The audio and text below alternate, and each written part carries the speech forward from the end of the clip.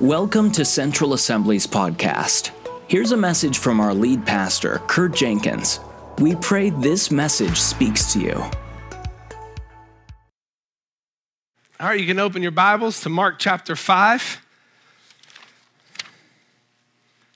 And I would encourage you, if you use a similar Bible, if you like the same Bible to read devotionally each day, write in that thing, highlight it, underline things, circle things.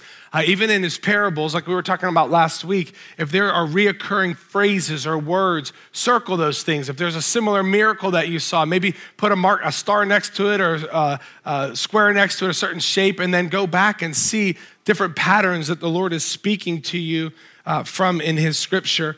And if you use your phone, if you use a technology for it, every one that I know of that's a good app. You can highlight in those. You can take notes by double tapping and a little window will come up. So engage with his word so the Holy Spirit can engage with you. Like I said before communion, Mark chapter 5 is power-packed. I mean, there's a major deliverance, an immediate healing, and then a raising of the dead. And as I was reading through this past week, I started thinking just about our church family reading through it. And it really, a chapter like this begins to test what we really believe. Like if we slow down or if we just continue to read through and it's like, okay, this is our religion. You know, I'm a Christian, so I believe the Bible. But if you're actually slowing down, you're like, do I really believe this? Like in my heart, am I gonna receive by faith that there was a man with thousands of demons in him, completely set free? Am I gonna believe that there's this lady with 12 years with uncontrolled bleeding, completely healed? Do I believe that this girl was actually dead and raised back to life? Right? If we slow down enough and start to actually say, you know what? I believe. And it's not like some emotional hype. It's not because, again, like I've said before, it's not because the lights are right and Adam's hitting the right note and the keyboard's playing. We're like, yes, I believe. You're sitting there by yourself with Jesus saying, I believe. If any of you parents out there have watched with your kids Polar Express, the one scene toward the end, he doesn't believe in Santa Claus anymore, and so he doesn't hear the bell ringing throughout the movie, and this bell drops, and it doesn't make any noise, so he picks it up, and he's like, I believe. He shakes it, nothing. He's like, I believe. Shakes it, nothing. Then like you almost watch, he like calms down, he's like, I believe. Then he hears that bell ring. Every single one of us has to go through that experience. I do not want you just to read through the Bible as a tradition, as a habit, as a routine. Habits and routines are good, but we have to let the Holy Spirit speak to us through these things. Like, I've read through Mark chapter 5 a lot of times in my life, and I'm coming out of it a lot more amazed at what Jesus did than I was just a week ago. Like, he's amazing. These are awesome things that happen to people's lives. So here's the question. Do you think Jesus changed his style of ministry because he's in heaven and not on earth anymore? Right? Are we gonna make the connection between I believe he can do it to I believe he will do it? Right? This is a process that I call, at least for today, removing barriers and boundaries of faith. A lot of times we say, I have faith in Jesus, but we have these boundaries on our faith and say, okay, I do really believe. I hear the bell ring and Pastor Kurt, I believe it happened way back then because Jesus was on the earth. And guess what? The Spirit of Jesus is still on the earth. He's called Holy Spirit. So when we start removing boundaries from our faith, when we start saying, okay, I used to believe it's only possible in this time, or I hear it happening in Africa and in Brazil and all these places, so it can happen there. It just doesn't happen here. Maybe we don't have enough faith. I don't believe it's always a faith issue. I believe it's a boundary issue. I believe that we actually believe that these things happen in our heart, but with these boundaries, it can happen here, there, and there, but it's not gonna happen to me. This chapter challenges us to remove the boundaries of our faith, to pull those testimonies from 2,000 years ago into our lives. All right? So, fortunately, none of you, at least to my knowledge, aren't filled with thousands of demons. I don't know if we have anybody here with uncontrolled bleeding, and everybody's here seems to be alive. So, these three specific situations might not apply to our lives, but the results do. There's deliverance still for today. There's healing still for today. And there's resurrection power still from today. And so many times, even in my own life, when I'm talking about these things, you get like ramped up and excited. And then like sometimes we just rely on our emotions in that moment. That's not what this is about. It's about faith. So faith is not a one-time thing. Like you don't come to church and have faith for healing when you come down to the altar, and then when you're turning around, you go on the rest of your life and you don't have faith. That's how a lot of Christians approach their life, right? You have faith for a breakthrough. It doesn't happen, so you're a little discouraged. So then we're gonna have faith for it again the next time we come into church to receive prayer. Didn't happen, so okay, that's a failure. So then you're gonna call a friend, like your most spiritual friend. You're gonna receive prayer for them. So you work it up. Now I have faith in this moment, and it didn't work. And that's what backsliding Christians often face. Is I've had faith for here, it didn't work. I had faith for here. I've tried it 3 times, 3 strikes, and I'm out. And they fall away from the Lord. Faith is a lifestyle of always believing. So then as you see him work and as you have testimony in your own life or as you see him work in other people's lives, your faith increases. Now you believe more and more and more. And at some point, I honestly don't believe it's about having more faith. I believe it's about removing barriers, limits, and limitations that we have on our faith. In fact, Jesus rebukes his disciples oftentimes because of their unbelief, not because they don't have faith. He does say it sometimes, you who lack faith, you faithless generation.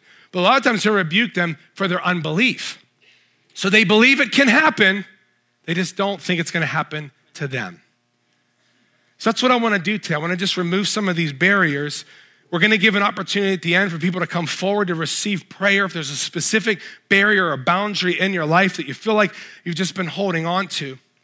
So I'm gonna go through just the power of Jesus in this one story, and then I'm gonna connect the other 2 stories together of how I believe there's some boundaries identified here. So if we take a look at Mark chapter 5, starting at verse 14, or actually at the beginning of the chapter, Jesus and his disciples, they go across the lake to a region of the Gerasenes. When they arrive, Jesus encounters a demoniac. That's somebody who is possessed by demons. You'll see in scripture, he asks, what is your name? Sometimes if you've been trained in deliverance, they might train you that you always ask that. Jesus doesn't always ask his name. So if we're looking for patterns in Jesus' life, it's not an ongoing pattern. In this situation, he asks what his name is. They say Legion. Legion means many. Sam, I'm not trying to put you on the spot. Do you remember from your study Bible how many it said in military terms? 6,000 to 8,000? I thought I remembered 3, maybe 3 to 8. So somewhere in those areas. So we were talking as a family because we're going through the chapters together. So Sam's Bible is a study Bible where it actually says what the military term of legion means. So he read that to us, and it's more than the thousands of pigs that were there. So we know he has thousands of demons inside of him. And yet by the end of this story, he is completely delivered. Okay, so this man's living in the tombs. He's running around the tombs. He's screaming. He's cutting himself. He's breaking chains. People can't contain him anymore. In verse 14, it says, those tending the pigs ran off and reported this in the town and countryside. And the people went out to see what had happened. When they had came to Jesus, they saw the man who had been possessed by the legion of demons sitting there dressed and in his right mind. And they were afraid. So, like right there, like you have to stop. Jesus delivers a man whose life is completely ruined. And he's sitting there dressed and in his right mind, and the people come and they're freaked out. It's completely opposite, because what would those people have done? They relegated him to, he's crazy, he's out there, we don't want to ever see him again, please don't ever come back into our town. And now they see him there and they're afraid. It says those who had seen it told the people what had happened to the demon-possessed man and told about the pigs as well. Then the people began to plead with Jesus to leave their region. We think we would say, come Jesus, minister to everybody else, but Jesus wasn't operating like the rest of the culture would. So we got to be careful of how we judge people and so on. We may have been just as freaked out and said, I'm not sure if I'm into this. Right? Because when something is beyond our ability to comprehend, you know, you've probably heard some people say this, maybe it's you, where you say, well, I don't get into all that mystics and supernatural stuff. What that means is you've relegated into a far off spiritual place because you don't want to participate in it because you can't understand it. Guess what? Jesus was into all that supernatural stuff. Like this was his life. Follow his ministry out. The majority of it was delivering people from demons and healing the sick. and then preaching the kingdom. So we don't really get the opportunity to say, I'm not really into that stuff. It's like in your face. So this phrase hit me before and it hit me again this week. One phrase, verse 15, he was sitting there dressed and in his right mind. I believe that these three phrases represent the power of Jesus in our lives. First, sitting there, I believe that this represents spiritual healing. This man was filled with thousands of demons. His spiritual life was not in any type of capacity to follow Jesus at this time. There was no way that he was going to be able to do that with these demons in him. So what happens, right? With him sitting there, being able to actually comprehend what's going on, being calm, being controlled, not running around to all the tombs and so on, I believe represents that he had that new heart and that new spirit. If you follow out more of Jesus' teaching, I do not believe that Jesus just delivered him and didn't bring him to a belief in Jesus. Does this make sense? He wasn't just clean, but he was clean and then filled up. Even in Ezekiel, it talks about that we're going to receive a new heart and a new spirit, but that the old heart of stone is what? Removed. So I believe him being able to just sit there and relax in the presence of Jesus represents a spiritual healing, that the old has been removed and that the new has come. And Jesus wants to do that to us still today. That phrase dressed, I believe, represents a physical health. Again, if you have a study Bible like my kids have and like I have, is you'll be able to see Mark chapter 5 relates to Luke chapter 8. It's the same story, different account. So in Luke chapter 8, verse 27 says, for a long time, this man had not worn clothes or lived in a house, but had lived in the tombs. And then we know from Mark is that he would cut himself. Him being dressed to me represents a physical wellness, a physical freedom, and a physical healing. In fact, it doesn't say in scriptures, but I'm banking on that those scars that he cut himself with were completely gone. I don't know where they had to change the clothes at, but I know that that man was running around naked beforehand, cutting himself, screaming. And by the time the people show up, he's sitting there calm, fully dressed. You know, when I think about that, we've heard testimonies, even from Dan Moeller, who was here a few years ago, about people who cut themselves and had scars and so on, and they were actually healed of them.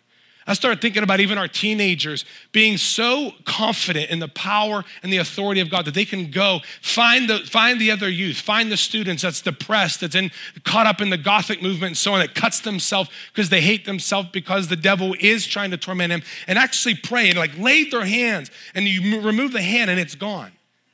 If we believe that this happened in scripture, we have to be able to believe that that's possible today.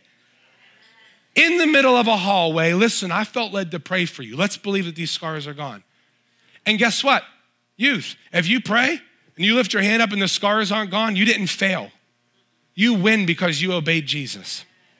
You're doing the ministry of Jesus. So you don't have faith in the moment and then think, oh, I either succeeded or failed. No, Jesus is the one that heals. We're the one that prays. Amen? It says in Luke chapter 4, verse 40, it says at sunset, this is just another situation. It says at sunset, the people brought to Jesus all who had various kinds of sicknesses, and laying his hands on each one, he healed them. That sets a standard that Jesus wants to heal every single person with all kinds of diseases that come to him. I want to see that. You know, we've seen legs, we've seen knees, we've seen backs, we've seen cancer, we've seen tumors no longer there, right within the walls of this church praying. But I want to see Jesus get everything that he paid for. So though we can be completely confident in him and be satisfied with where we are in him, we don't have to be satisfied with the results yet. We can say, Jesus, I want you to get everything that you paid for. So now we can ask him to use us as a conduit to see this. But maybe not even being used, maybe actually receiving it for yourself, right? Maybe you feel spiritually naked, maybe physically because of something that's wrong in your body. Let this story connect with you, completely healed. This third phrase says that he was in his right mind. I believe that this represents emotional healing. It says that he was crying out among the tomb, that he was being driven to solitary places by demons. Right? There was no way he was able to think within his own power, and yet he was sitting there, dressed, and in his right mind. 1 Corinthians talks about how we have the mind of Christ, but then Romans talks about how we have to renew our mind. So we're given the gift of having the mind of Christ, but then it has to be renewed. Jesus gave him such a precious gift, right? A brand new journey that he's on, and yet they were afraid. I want to see these results in my own life and in the lives of others. You know, I was at Starbucks last Tuesday. I often write my sermons there. I know there's like a lot of people around, but I can concentrate in the environment. I don't understand why. But there's a gentleman who was there the last couple of weeks, a custodian that was cleaning up. And this man is legit. Like he mops like every 15 minutes, and then he cleans the chairs off. But he goes down and he cleans the bottom rungs of the chairs. I mean, he is an awesome worker. Now, I observed it appeared that he had some limitations just by the way he would respond to me, but I've encouraged him every time. I'm like, dude, you're doing such an awesome job. I love your work ethic. Like, you're an encouragement to me and to other people as you're working hard. So he would just say, thank you, thank you. Well, I was getting close to leaving, and I saw him wrapping up his stuff, and I felt like the Lord said, invite him to lunch. There were some restaurants right across the parking lot, and I'm like, that's gonna be weird. Like, if he says no and like looks at me like, you're crazy, I'm coming back next Tuesday to write my next sermon. So of course I'm nervous, the little stomach ache, the hands and so on. So I walked up to him and I said, hey, I want to be able to just take you out to lunch. And in fact, the lunch partner that I have reached out to hasn't gotten back to me from the testimonies that we're sharing. So I'm like, okay, maybe this is what the Lord wants to do. So I said, you are such a hard worker. You like really impressed and encouraged me. Can I just take you out to lunch right here? And he was like, oh, maybe another time. He said, I'm getting picked up. And he said, I already ate something here. He said, but thank you so much. So we just started talking, and he started using words like the Lord. So I was like, you know, Jesus as your Savior. Yeah. So through a conversation, it wasn't like a witnessing. He wasn't gonna let me take him out to lunch. And he said, I wanna do everything I can for the Lord, but I had severe traumatic brain injury years ago. And the Lord just quickened me. This isn't about the lunch. Now follow me. I'm writing a sermon on like complete and immediate deliverance, healing. And I already wrote the paragraph of, do we really believe this stuff? He's like, I have severe traumatic brain injury. I'm like, can I pray for you? So I have to say, I wasn't like 100% focused while I was praying. I'm being so honest with you, because I'm like praying and I'm commanding his brain to come back to all functions, that his blood would flow, that his nervous system would be recalibrated as the Lord had created him originally. And all the while I'm thinking, do I really believe this could happen right now? So after nothing happened immediately, but as he left, I started thinking, man, what if? What if next week I come back and he's behind the counter serving the drinks and no longer mopping? What if he's able to look at me straight and he's like, Jesus is doing something? So that's the hope that I have in my heart right now. Like, there's no reason to believe anything less. It's in his word. So no longer, I'm not approaching this and saying, oh, I was confused, I didn't have full faith, it's never gonna happen. I'm like, what if something happened? What if everything happened? It's not me anyway. All I did was partner with Jesus. I invited a guy to lunch, and instead he wanted me to pray. He didn't want me to. Jesus wanted me to pray for healing. So in the middle of Starbucks with people looking at me like I'm a weirdo, you lay your hands on somebody and you pray. Right? Nobody knew I was a pastor, so I don't get to use that card. I don't ever say, hi, I'm Pastor Kurt, I'm a minister here. Hi, I'm Kurt. Just like y'all have a first name too, right? Do we believe that Jesus really wants to do this today? These are some boundaries I want to talk about that I saw in these three stories that I believe oftentimes limit us in our faith. In verse 18 of this same situation, it says, as Jesus was getting into the boat, the man who had been possessed or by demon possessed begged to go with him. Jesus did not let him, but said, go home to your own people and tell them how much the Lord has done for you and how he has had mercy on you. So the man went away and began to tell in the Decapolis, which means 10 cities, how much Jesus had done for him. And all the people were amazed. This man's current boundary was a belief that he had to go with Jesus to remain free and successful. And that's what I believe that this or represents in our own lives. It represents the belief that we need to go somewhere else with Jesus for him to move in our lives. This man was like desperate. It says he begged Jesus, like, give me an oar, get me on the boat. I have to go with you. So he's desperate to stay with Jesus because he's probably thinking this man's powerful. I've been with him just for a few minutes. I'm completely set free, got a new pair of clothes. This is a good deal. So let me go with him. Jesus, with no evangelism training, like no, hey, be a part of this course for 12 weeks and go through this and memorize these scriptures, then we'll send you out. He says, no, don't let this be a boundary to your faith. Go back to your people, take what you already have and do something with it. And I believe oftentimes we get nervous. We say, I'm not trained enough. I don't know enough. I don't have enough scriptural references ready. So I'm going to use this. God, I just need to keep rowing with you. Keep rowing with you. I got to go somewhere else with you. I got to do something else with you. I got to pray longer, know more, quote more, all that stuff. And Jesus is saying, I've already given you my spirit. Like, go to the people I've already sent you with, pour yourself out so I have room to fill you up. Right? But we stay filled up with the stuff that we have and we want more. We just want to row with them. Just row your boat. He's saying, drop the oar, go to the people, remove the boundary. So I believe we have faith that he wants to move, but we have more faith that the traveling evangelist is going to save our friends than we have Jesus saving our friends through us. Because we just want to be with Jesus. And he's saying, yes, you need to be with me. But there's a moment in time where you have to just go. Do you see, he didn't give him a script. Do you know what his script was? Tell them what the Lord has done, how much the Lord has done for you and how he's had mercy on you. That was his script. We can use it as a script. Tell people what the Lord's done and the mercy he's had on you. Mark chapter 5, verse 21, new story. Jesus had again crossed over by the boat to the other side of the lake. A large crowd gathered around him while he was by the lake. Then one of the synagogue leaders named Jairus came, and when he had saw Jesus, he fell at his feet. He pleaded earnestly with him, my little daughter is dying. Please come and put your hands on her so that she will be healed and live. So Jesus went with him. So Jairus here, he's a leader in the synagogue. We would call that like the local church. So he had seen Jesus. He had heard about Jesus. I wonder if he had seen any other of the miracles, but something led him to believe that Jesus could heal. So his little girl's dying again. He's desperate for this breakthrough. And he says, listen, Jesus, it says here, please come and put your hands on her so that she will be healed and live. So Jesus responds to that. I love Jairus' faith. I love his commitment to go and say, listen, Jesus, if you just come to my house. But what the Lord's showing me, even though Jesus honored the guy's faith and it was right for that moment, this can actually be a boundary in our lives.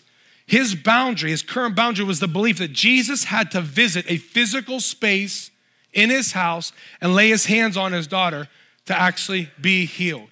So I think these keys, these represent our belief that Jesus has to come to us in a specific way for us to be raised up. It's actually a boundary. We believe that we have to have the right evangelist, the right visiting pastor, the right person, the one who prays in tongues longer than us, the one who just came out of a fast.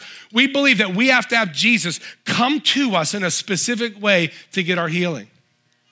It doesn't mean we don't have faith, and Jesus rewards our faith. What I want to do is remove the boundary. I want to be able to say, Jesus, you don't have to come. In fact, there's another situation, I think it's in Matthew, where a general in the army comes to Jesus and he says, hey, one of my servants, they need prayer. And Jesus says, I'll come with you. And what does he say? You don't have to come. You don't need the keys, Jesus. Just say the word and he'll be raised up.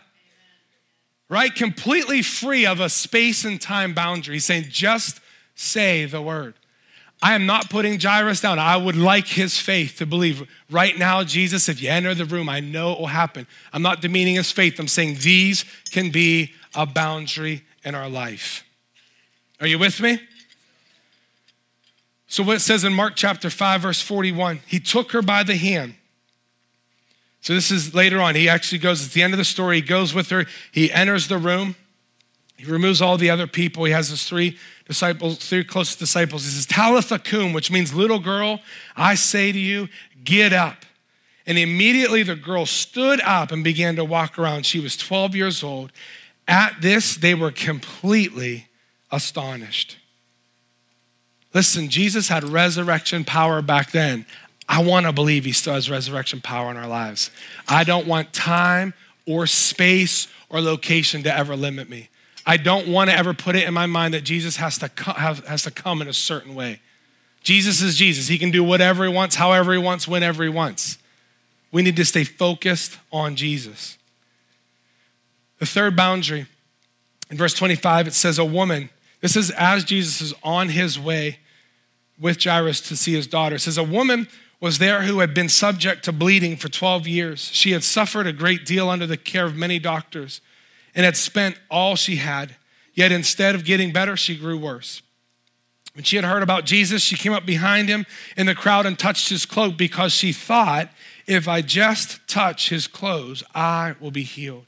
Immediately her bleeding stopped and she felt in her body that she was freed from her suffering. This is such an awesome story. Like she's saying, Mark's drawing this out, that she got all the help that she could, but she wasn't getting better. In fact, she was growing worse at times. And she had faith that Jesus could heal her, right? He actually rewards her for her faith. He actually admonishes her, encourages her for her faith because she's thinking this. But it can also be a boundary in our life. And here, it was an activation, a point of contact for her faith, but there was a belief that she needed to touch his clothes to be healed. And I believe that this robe sometimes can be a boundary in our lives, that we believe we have to do something specific toward Jesus for his power to be evident. Now, again, many of us in this room would love to have her faith. He honored her faith. Jesus meets us where we are, but then he expects us to grow. Later on in the Gospels, whenever the disciples cannot deliver this one child that kept having seizures, he no longer met them where they are. He says, how much longer must I stay with you? Unbelieving generation. And he rebukes them for their unbelief. So in this situation, this robe was a point of contact for her faith. In our lives, sometimes I believe it represents a boundary that stops us, because we believe we have to reach out in a certain way, right? Have you ever had this thought? If I could only get to that revival service, if I could only get to that conference, if I could only get to that person, if I could only watch that video or read that book, then I'll be healed. Instead of just saying, you know what, Jesus, I'm growing in this thing. I don't quite understand all of this, but I believe you can heal me right where I am. I'm asking you, Lord, to remove all of the boundaries. Adam, your team can come up at this time. I said it earlier today. I'll say it again. I do not believe oftentimes Christians have a faith problem. I believe we have a boundaries problem. I believe we have put our experiences over God's word at times, and in that we put God in a box of how we think he can work. So we think that if we only spend this much time with him, if we go somewhere else with him, then we'll be delivered. Or if he only comes to me a certain way, because I heard it happen to somebody else that way, so I'll wait for that moment, then we'll be healed. Or if I only do something specific to Jesus, then I'll see something resurrect in my life. Those are all good points of contact for faith. And you know what? Sometimes Jesus will actually have you do things. Like Jesus would say, stretch out your hand to the individual. He'd say, stand up, take your mat, and go home. So there are things that Jesus will test your faith in so that you're demonstrating your faith in Jesus. What we don't want is for these boundaries that we've put up in our place to get in our way. Why don't you stand at this time? I do just want to spend a few moments, it's still a little bit early, in the presence of the Lord. And we're just going to sit here, and you're going to be able to come forward. We'll call the altar team forward in just a moment. And I just want you to ask the Lord, is there a boundary I've put up that is stopping me from experiencing the breakthrough or the healing or the prosperity or the joy, whatever it is in your life? If there's one thing that you're pursuing God for right now and you're saying, what is stopping me? It might not be your faith at all. Your faith might be right where Jesus is saying, I am so pleased with where you are. And maybe he's walking towards you right now. If you could picture him with a smile on his face, right? We're not trying to earn more faith. Jesus is pleased with your belief, with your faith that he can do it. So we're just asking the Lord, are there any boundaries in place right now that is stopping this, that is hindering me from just taking that next step in you? You know, if you identify that boundary, if you're just asking, maybe you want to come forward just to ask the Lord for more clarity in your faith, more confidence in your faith, the ability to see in your spirit before you can see with your natural eyes.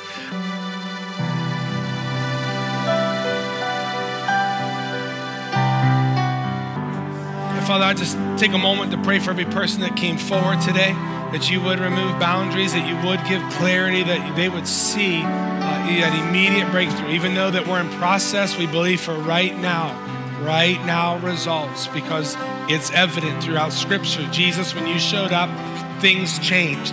Father, for every person who was at their seat, I pray, God, that you would encourage them with how pleased you are with their faith. I pray that they would see you smiling down. You're not angry or impatient with us. You're completely satisfied with us because we are one with you. So, Father, let us see the smile of Jesus upon our lives today.